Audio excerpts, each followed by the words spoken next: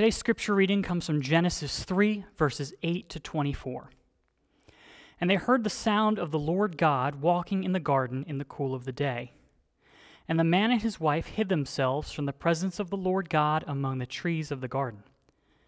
But the Lord God called to the man and said to him, "Where are you?" And he said, "I heard the sound of you in the garden, and I was afraid, because I was naked, and I hid myself." He said, "Who told you that you were naked? Have you eaten of the tree of which I commanded you not to eat?" The man said, "The woman whom you gave to be with me, she gave me fruit of the tree, and I ate." Then the Lord God said to the woman, "What is this that you have done?" The woman said, "The serpent deceived me, and I ate." The Lord God said to the serpent, "Because you have done this, cursed are you above all livestock and above all beasts of the field. On your belly you shall go, and dust you shall eat all the days of your life. I will put enmity between you and the woman, and between your offspring and her offspring. He shall bruise your head, and you shall bruise his heel." To the woman he said, "I will surely multiply your pain in childbearing. In pain you shall bring forth children. Your desire shall be contrary to your husband, but he shall rule over you."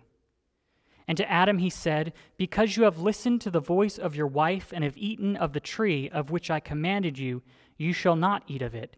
Cursed is the ground because of you. In pain you shall eat of it all the days of your life. Thorns and thistles it shall bring forth for you. And you shall eat the plants of the field. By the sweat of your face you shall eat bread, till you return to the ground. For out of it you were taken. For you are dust, and to dust you shall return." The man called his wife's name Eve, because she was the mother of all living. And the Lord God made for Adam and for his wife garments of skins and clothed them. Then the Lord God said, "Behold, the man has become like one of us, knowing good and evil. Now, lest he reach out his hand and take also of the tree of life and eat and live forever. Therefore the Lord God sent him out from the Garden of Eden to work the ground from which he was taken. He drove out the man, and at the east of the Garden of Eden he placed the cherubim and a flaming sword that turned every way to guard the way to the tree of life." 20 years ago, my parents were in a car accident that fractured my mom's wrist. And when I say fractured, I mean it was in pieces. Even to this day, after all the treatment that she's had, she still experiences the effects of that fracture.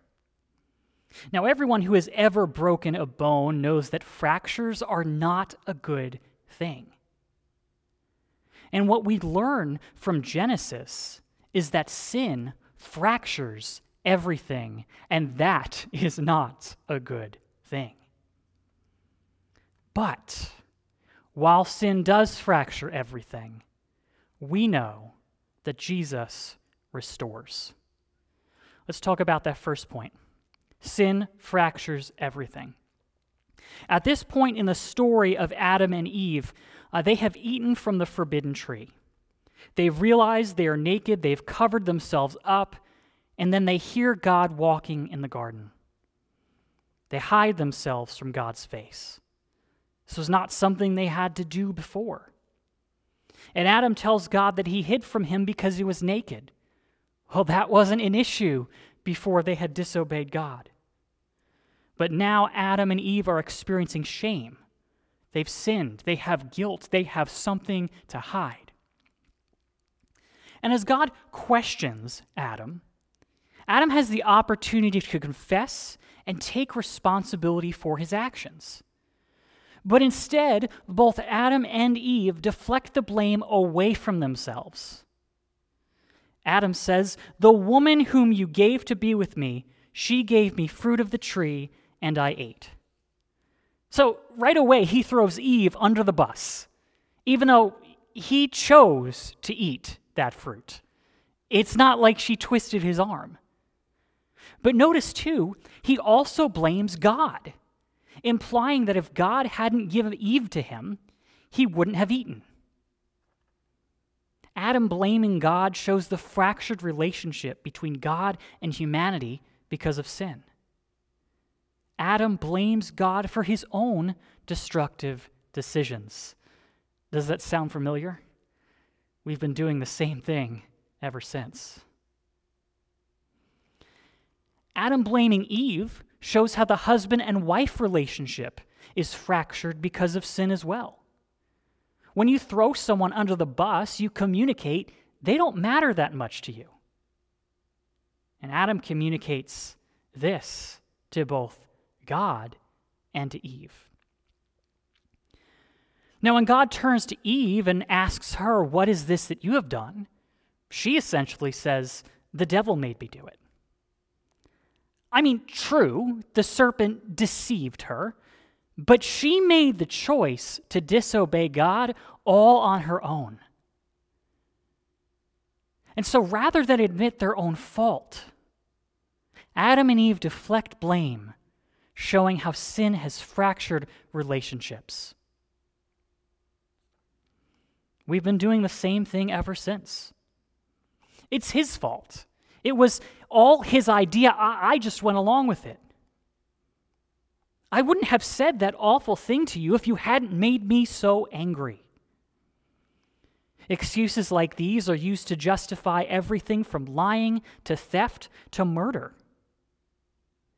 Like Adam and Eve, we blame others to avoid admitting fault, rather than admitting the truth. What we did was wrong, and we desperately need God's forgiveness. Because regardless of what another person did, we are responsible to God for how we respond. Sin fractures life itself. You see, as God pronounces the consequences for sin, we see that the blessings he gave humanity in Genesis 1 and 2 are now frustrated. Both the man and the woman will experience pain and anxiety in primary areas of their lives. Being fruitful and multiplying will now be more painful and full of anxiety for the woman. Working the ground and receiving its fruit will now be painful and full of anxiety for the man. The abundance of the garden will turn to scarcity outside the garden as the ground rebels against humanity. Husband and wife will be at odds with one another, each seeking their own way. Where there was harmony and unity before, there will be disharmony. In our marriages and by extension, really in all of our relationships, we now have to fight against our selfish inclinations that have arisen because of sin in our world and in our hearts. Selfishness is now the default. And selfishness leads to all sorts of things, up to and including war, murder, violence, hatred, genocide. And as God promised, death becomes certain. Genesis 2:16-17. And the Lord God commanded the man, saying, "You may surely eat of every tree of the garden, but of the tree of the knowledge of good and evil you shall not eat. For in the day that you eat of it, you shall surely die." Despite what the serpent told them, death is now certain for all humanity. We will return to the ground from which we were created. Everyone dies. Now, when God says in this passage, "In the day that you eat of it, you will surely die," in that day is a Hebrew way of saying when. It's not saying that the second you eat that fruit, you will drop dead. That's not what happened, clearly. It's saying at the moment of their sin, death becomes certain, that will happen. We can no longer eat from the tree of life, which would have allowed us to live forever. Rather, humanity is cast out of paradise. Those who were near to God are now far from him.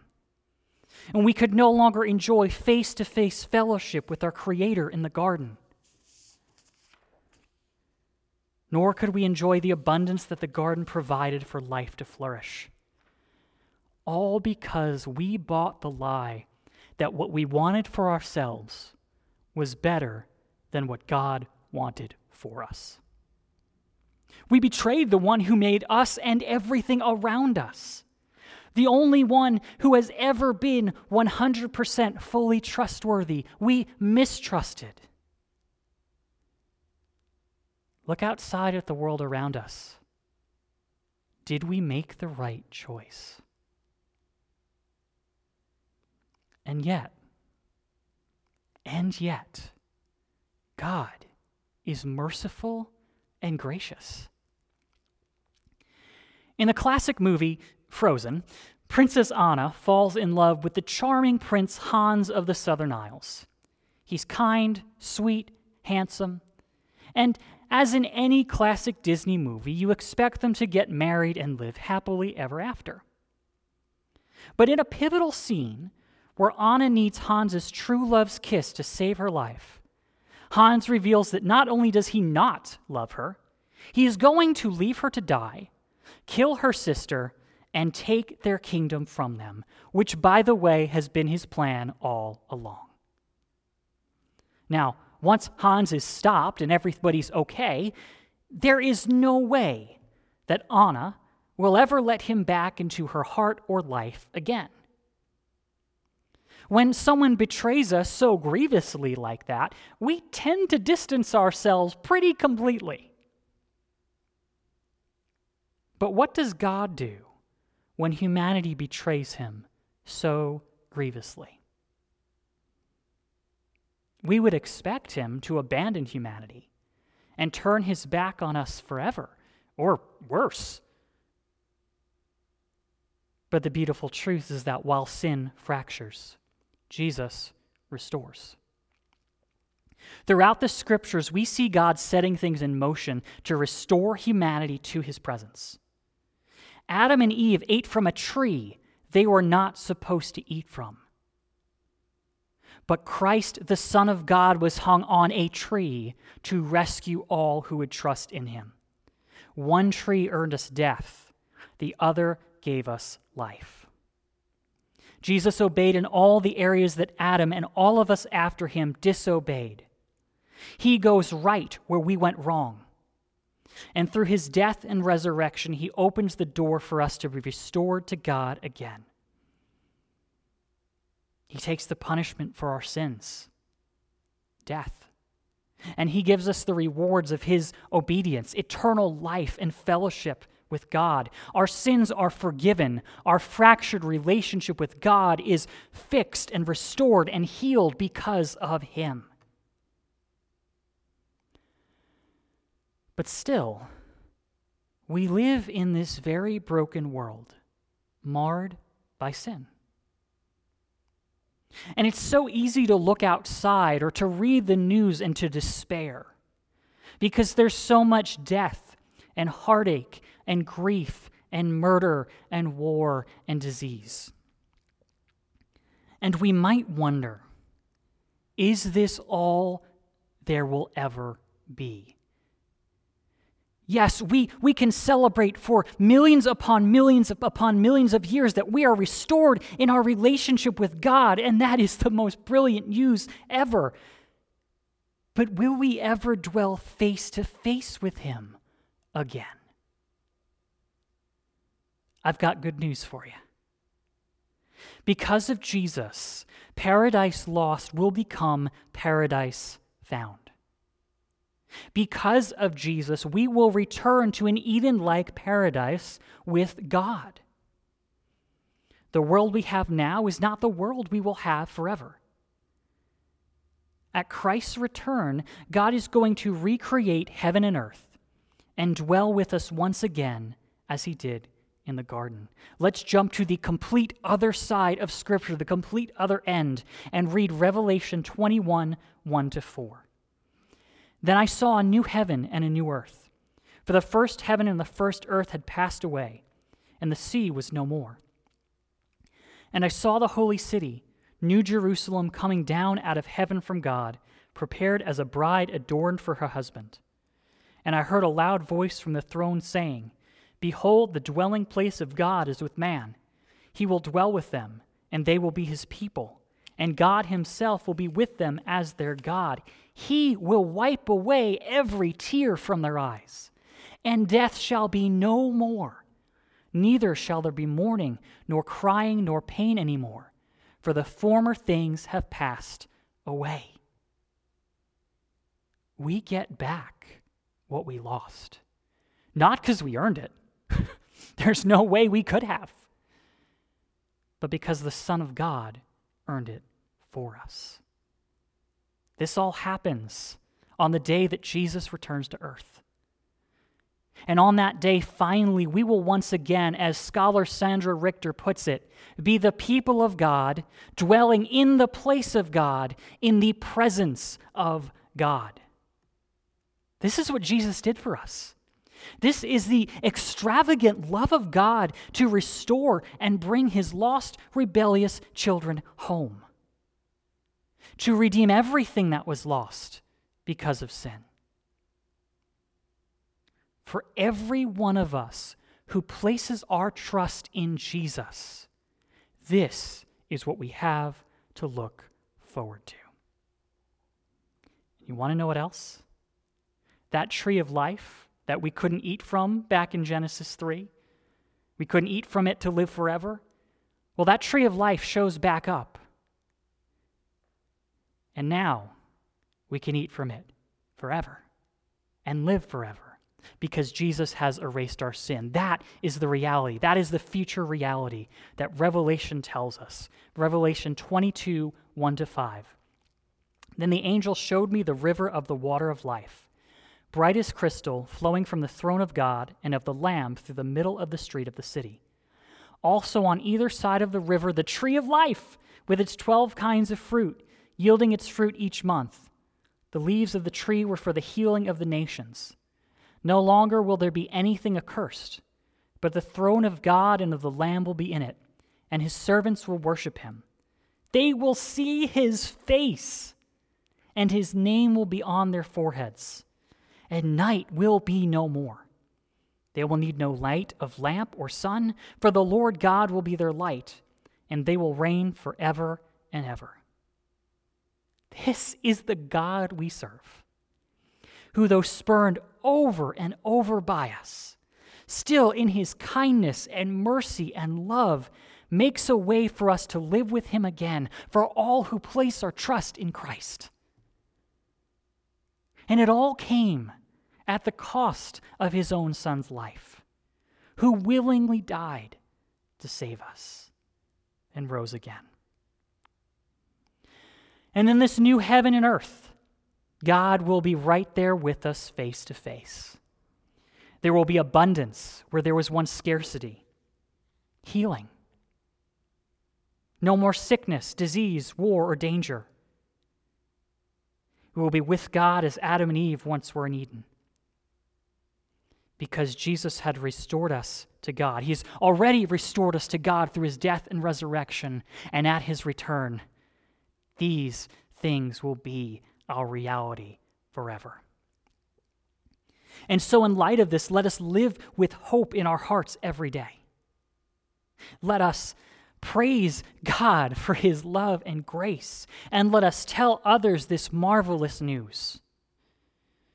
For as we await this new heaven and new earth that God is bringing, let us seek to show the goodness of God to others by our actions. Let us show people glimpses of what that kingdom will look like, what it looks like already through how we live as Christians, through how we serve one another and those in need. And let us bring glory to God in all we say and do. Amen.